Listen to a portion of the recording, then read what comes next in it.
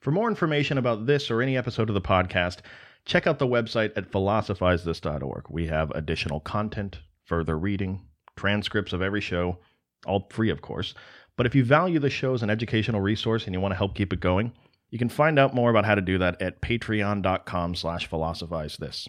Or alternatively, if you're buying something from Amazon this week anyway, consider clicking through our banner. It's at the bottom center of the landing page of philosophizethis.org.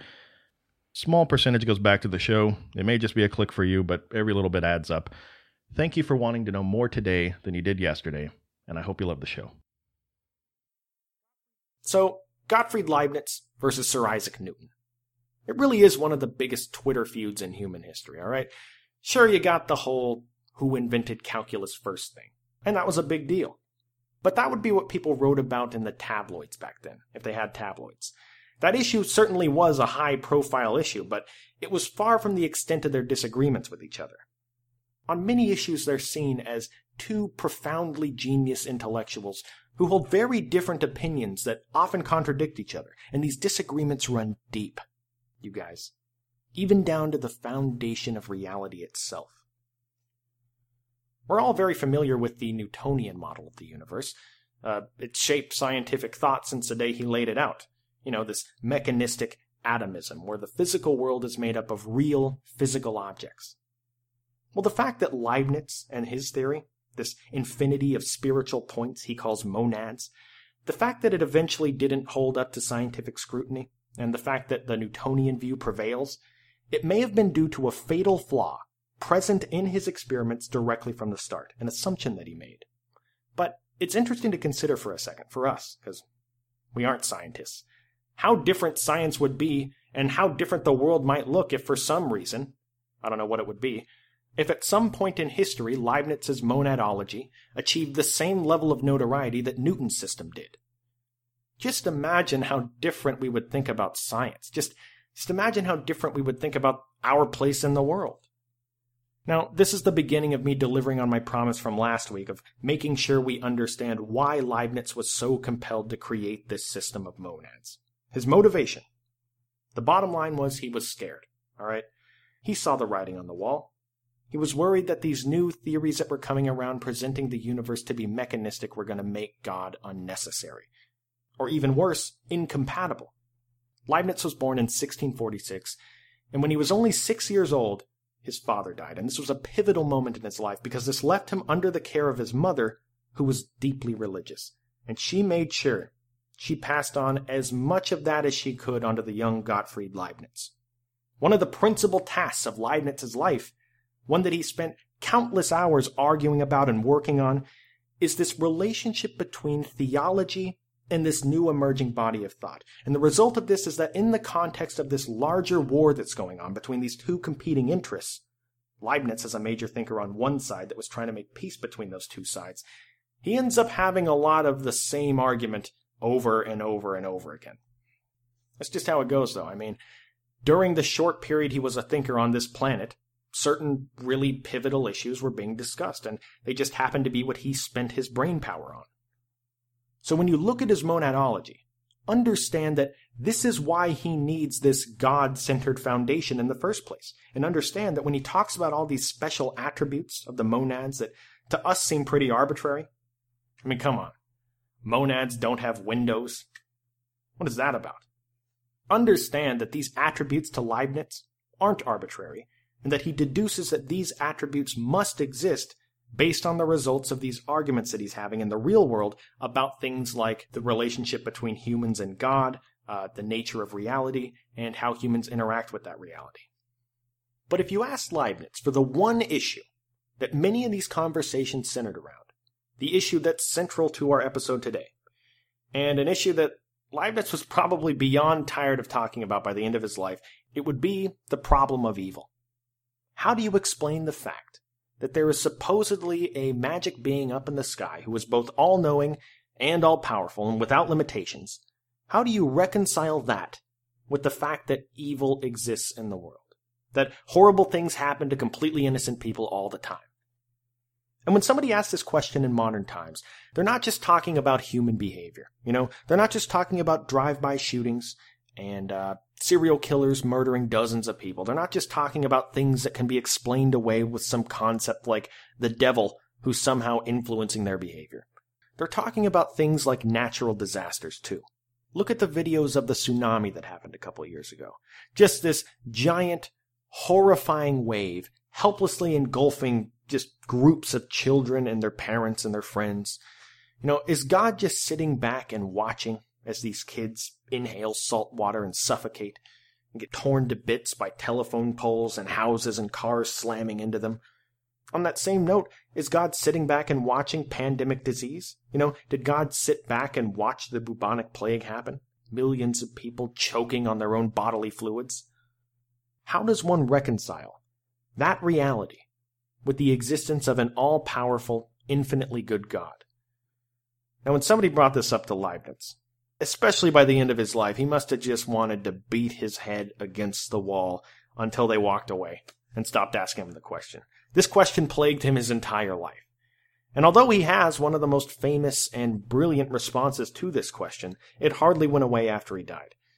It's commonly been referred to as the biggest and most important theological question that Christians face today. And it's one that, for the record, still hasn't been answered definitively. We see this all the time. Some terrible thing happens in the news. There's some horrific school shooting or a terrorist attack, and in the coming weeks, people do a lot of soul-searching. They're confused.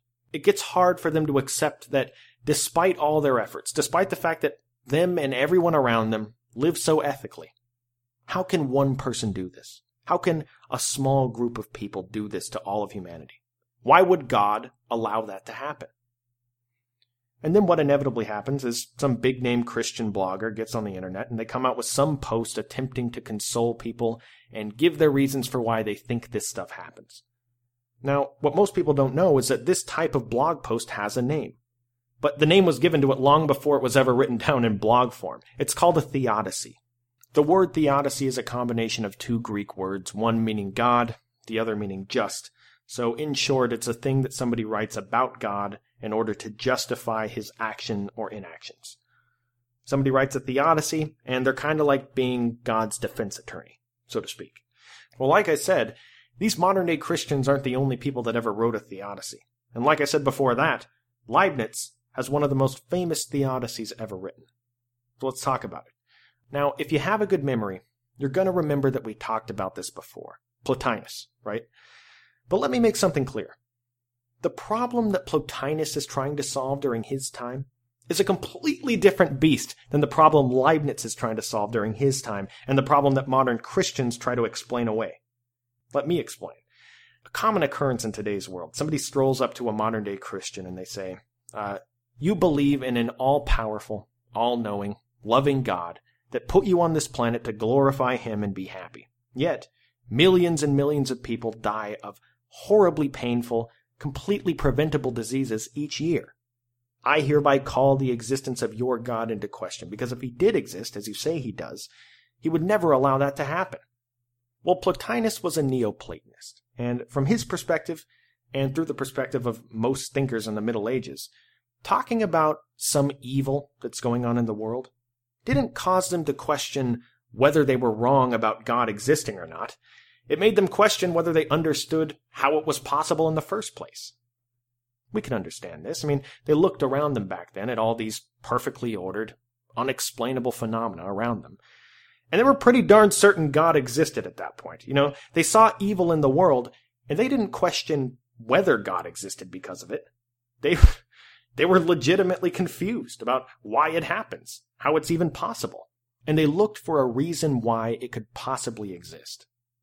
Now, as we talked about before, Plotinus does it from the perspective of metaphysics, that evil is not something God creates or allows, it's the absence of good. Evil is the absence of good. Good things being the creation of God, this infinitely good source known as the One.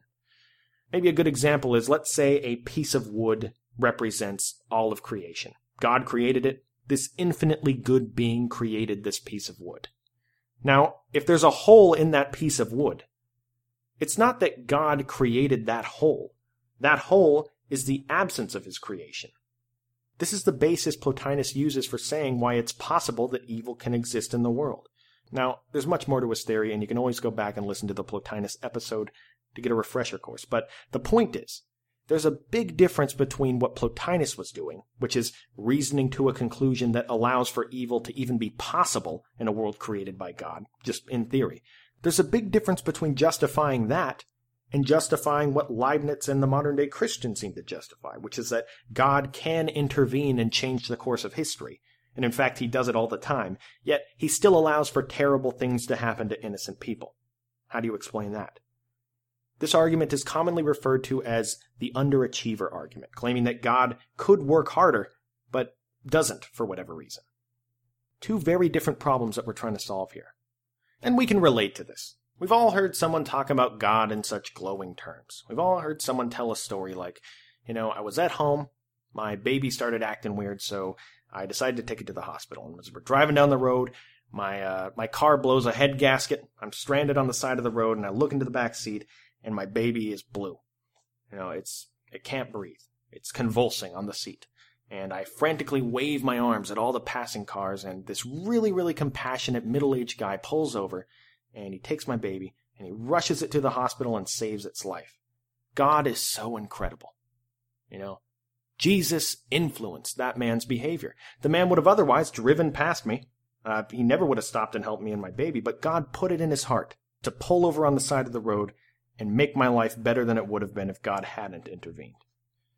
The even more incredible part to me about that story is that God does all of this completely outside the man's conscious awareness. Before this person blew a head gasket in their car, this guy wasn't just driving down the road singing some Journey song, and then, bing, he gets taken over by God, pulls over on the side of the road and says, I am here to take you to the hospital, like some, Jesus robot. No, he thought he was acting on his own volition. He thought he was just being compassionate, helping another person out, being ethical.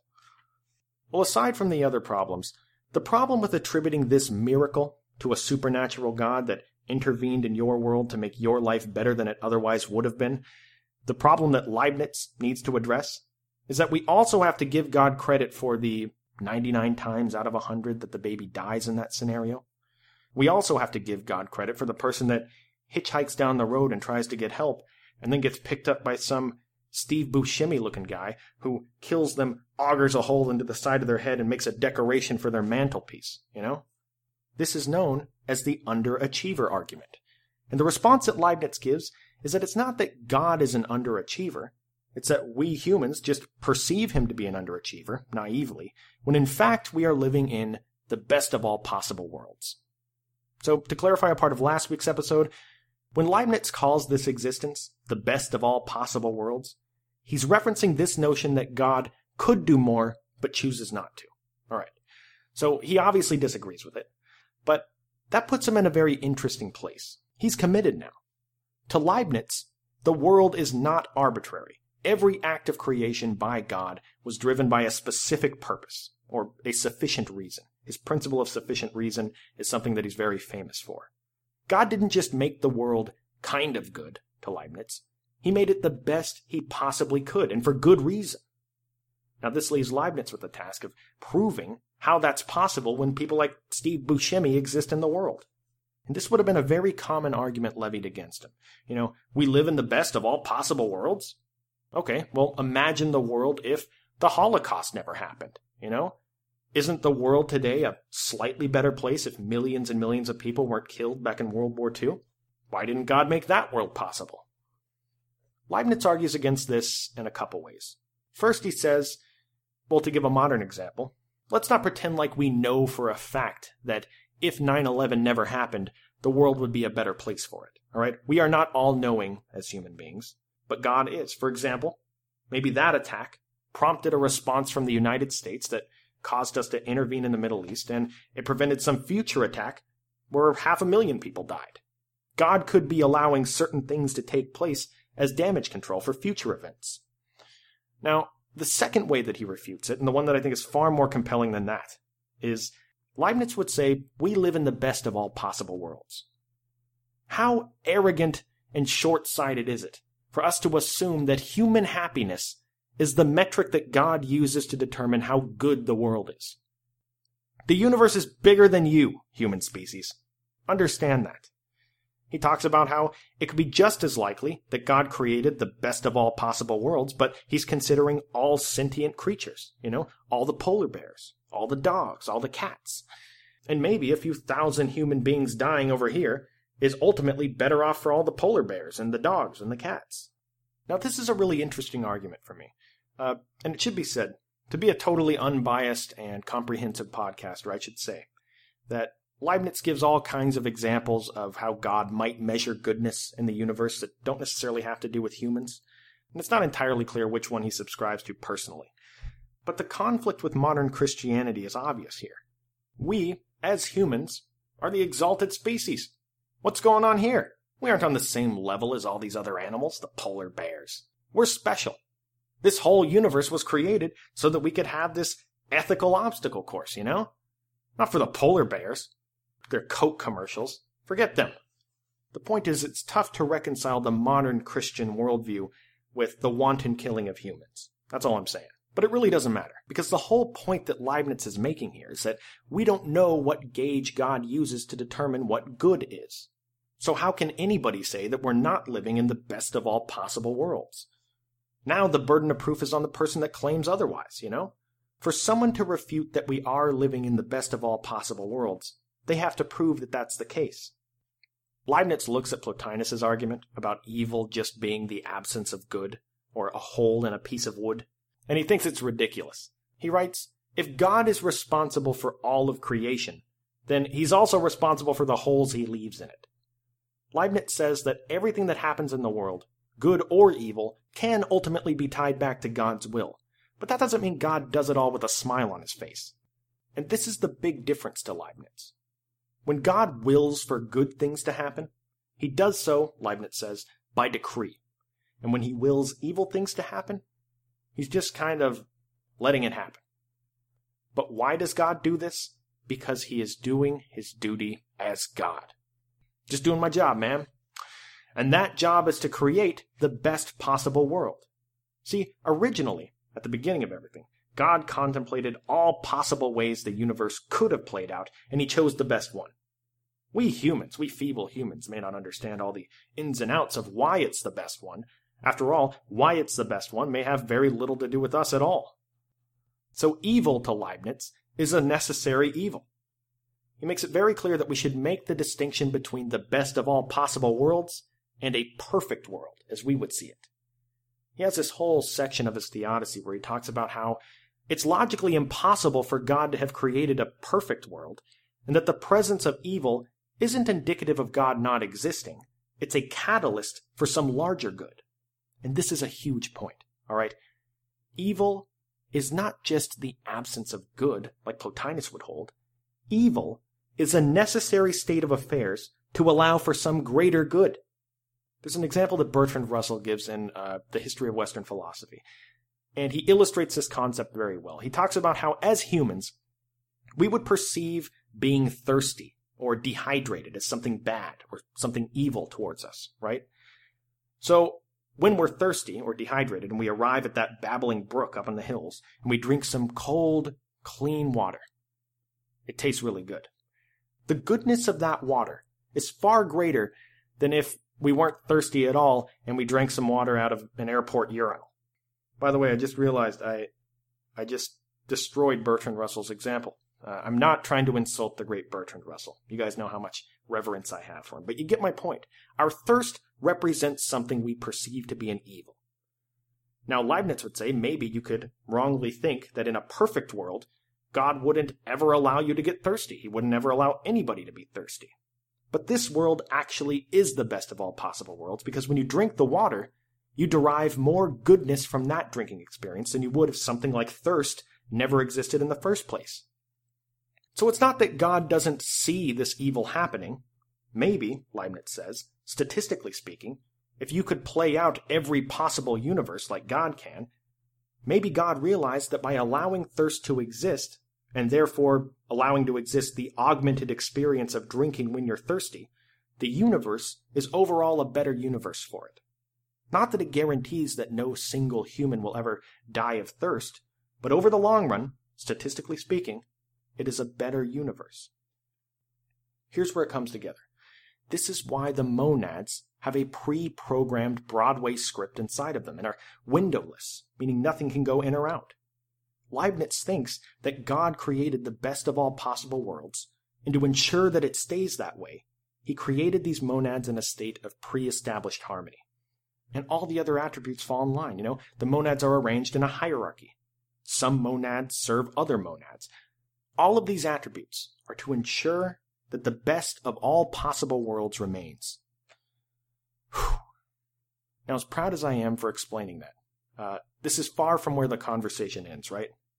This just walks us into another giant area of philosophy that, by the way, is going to become more and more important and talked about on this show as philosophy becomes more and more atheistic in the coming years. I'm talking about the age-old question of free will versus determinism. Wait, real quick, by the way, we see how this conversation takes us here, right? This is one of the most commented on aspects of Leibniz. Here is this religious guy, the guy that wants to reconcile the impeding differences between theology and this new scientific, mechanistic view of the universe, and he chooses to reconcile it by saying that God created this universe in a state of pre-established harmony. Well, if God predetermined things to happen in a certain way, then how does that allow for the notion of free will? Remember Spinoza, one of the other great continental rationalists. He didn't allow for the concept of free will. He thought it was an illusion. Well, Leibniz did think free will was possible. And the question arises not only how individual humans have free will, but also whether God himself can be said to have free will if he in fact created the universe in a state of predetermined order that he's never going to deviate from, and he ensures that it stays that way. Can that be said to be a limit of God's power? Can he be said to be all-powerful then? He can't intervene and change the universe, because to do so would be going against the best of all possible worlds. Well, for the record, I don't think it's necessarily a contradiction. I mean, if we're going to say that this God exists and that he created everything, isn't it also possible that, like Leibniz says, he contemplated all the possibilities and decided on a path and just never deviates from that path because it's perfect? But the idea of individual free will being compatible with Leibniz is honestly still up for grabs. He claims it is, but his arguments are far from compelling for modern listeners. There are a couple that are interesting, though, and we're going to go over them right now. One of the main ones is that these windowless monads that Leibniz lays out, one other reason why they need to be windowless is that they're also entirely self-containing, if that's the case. And they're therefore not influenced by any sort of conditioning, exterior conditioning, that would support determinism. The only thing these monads have in the first place to be able to make decisions is what's inside of them already. So every decision that they make comes completely from inside themselves. So therefore they have to have free will. Most of the other arguments have to do with some variation of compatibilism. Now, we've talked about compatibilism before when we talked about the Stoics. This whole conversation can get lost in the minutiae real quick if you let it. So there are just so many different individual shades of determinism, compatibilism, etc. Maybe the most useful thing to say at this point in philosophy, one that's going to keep your interest on the subject, is that Leibniz kind of ran into a brick wall here. God has this pre-established harmony that, at least in some capacity, is dependent on human action, but human action is completely free. Here's what I will say. Compatibilists think the idea of determinism and free will are compatible with each other. Determinism is always some variant of the idea that free will is an illusion. We think we're making free choices in the world, weighing pros and cons and deciding on the best course of action. Whether to get the regular cheese or the 2% milk cheese at the supermarket. But though it seems like we're making those decisions spontaneously, they really could have been perfectly predicted before we made them. Imagine some really advanced computer program that knew everything there was to know about your genetics and the biological processes operating in your brain, and then it also knew every experience you ever had in your life. From the second you're born, all the experiences you've had with cheese in the past, all the experiences you've had with higher calorie foods versus lower calorie foods, all the experience you've had getting made fun of for gaining weight by people. And this even goes down to every experience you've had with, for example, red packages versus blue packages. Thousands, if not millions of variables all spinning around being calculated in your mind that lead to that decision. can this advanced computer program also calculate and determine exactly what you would have done before you did it?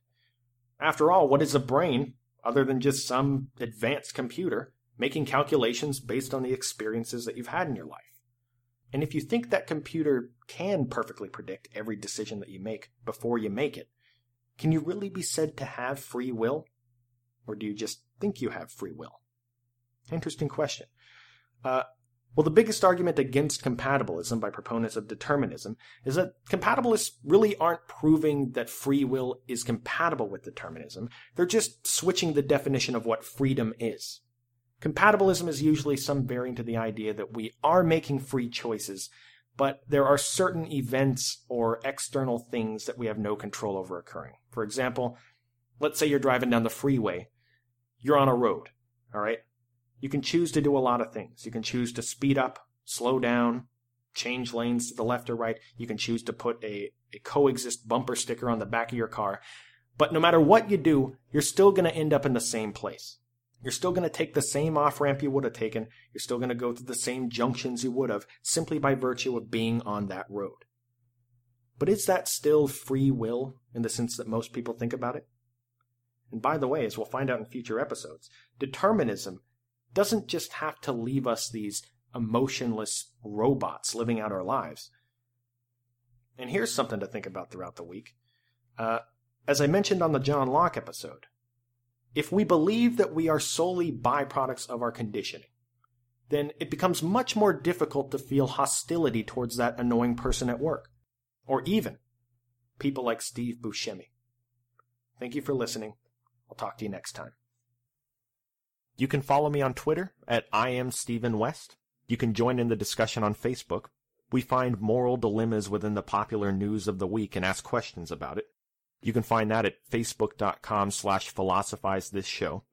If you love Philosophize This and want to make sure you never miss an episode, please consider signing up for email notifications. What it is whenever a new episode is released, we send out an email letting you know that it was released. We let you know what the episode's about. And we also send you some additional text content that we created about whatever philosophical topic we were talking about that week. There's no spam, and I'm not sending you a bunch of emails all the time. It's just whenever a new episode is released. So if that's something you're interested in, you can sign up at philosophizethis.org. And as always, thank you for wanting to know more today than you did yesterday.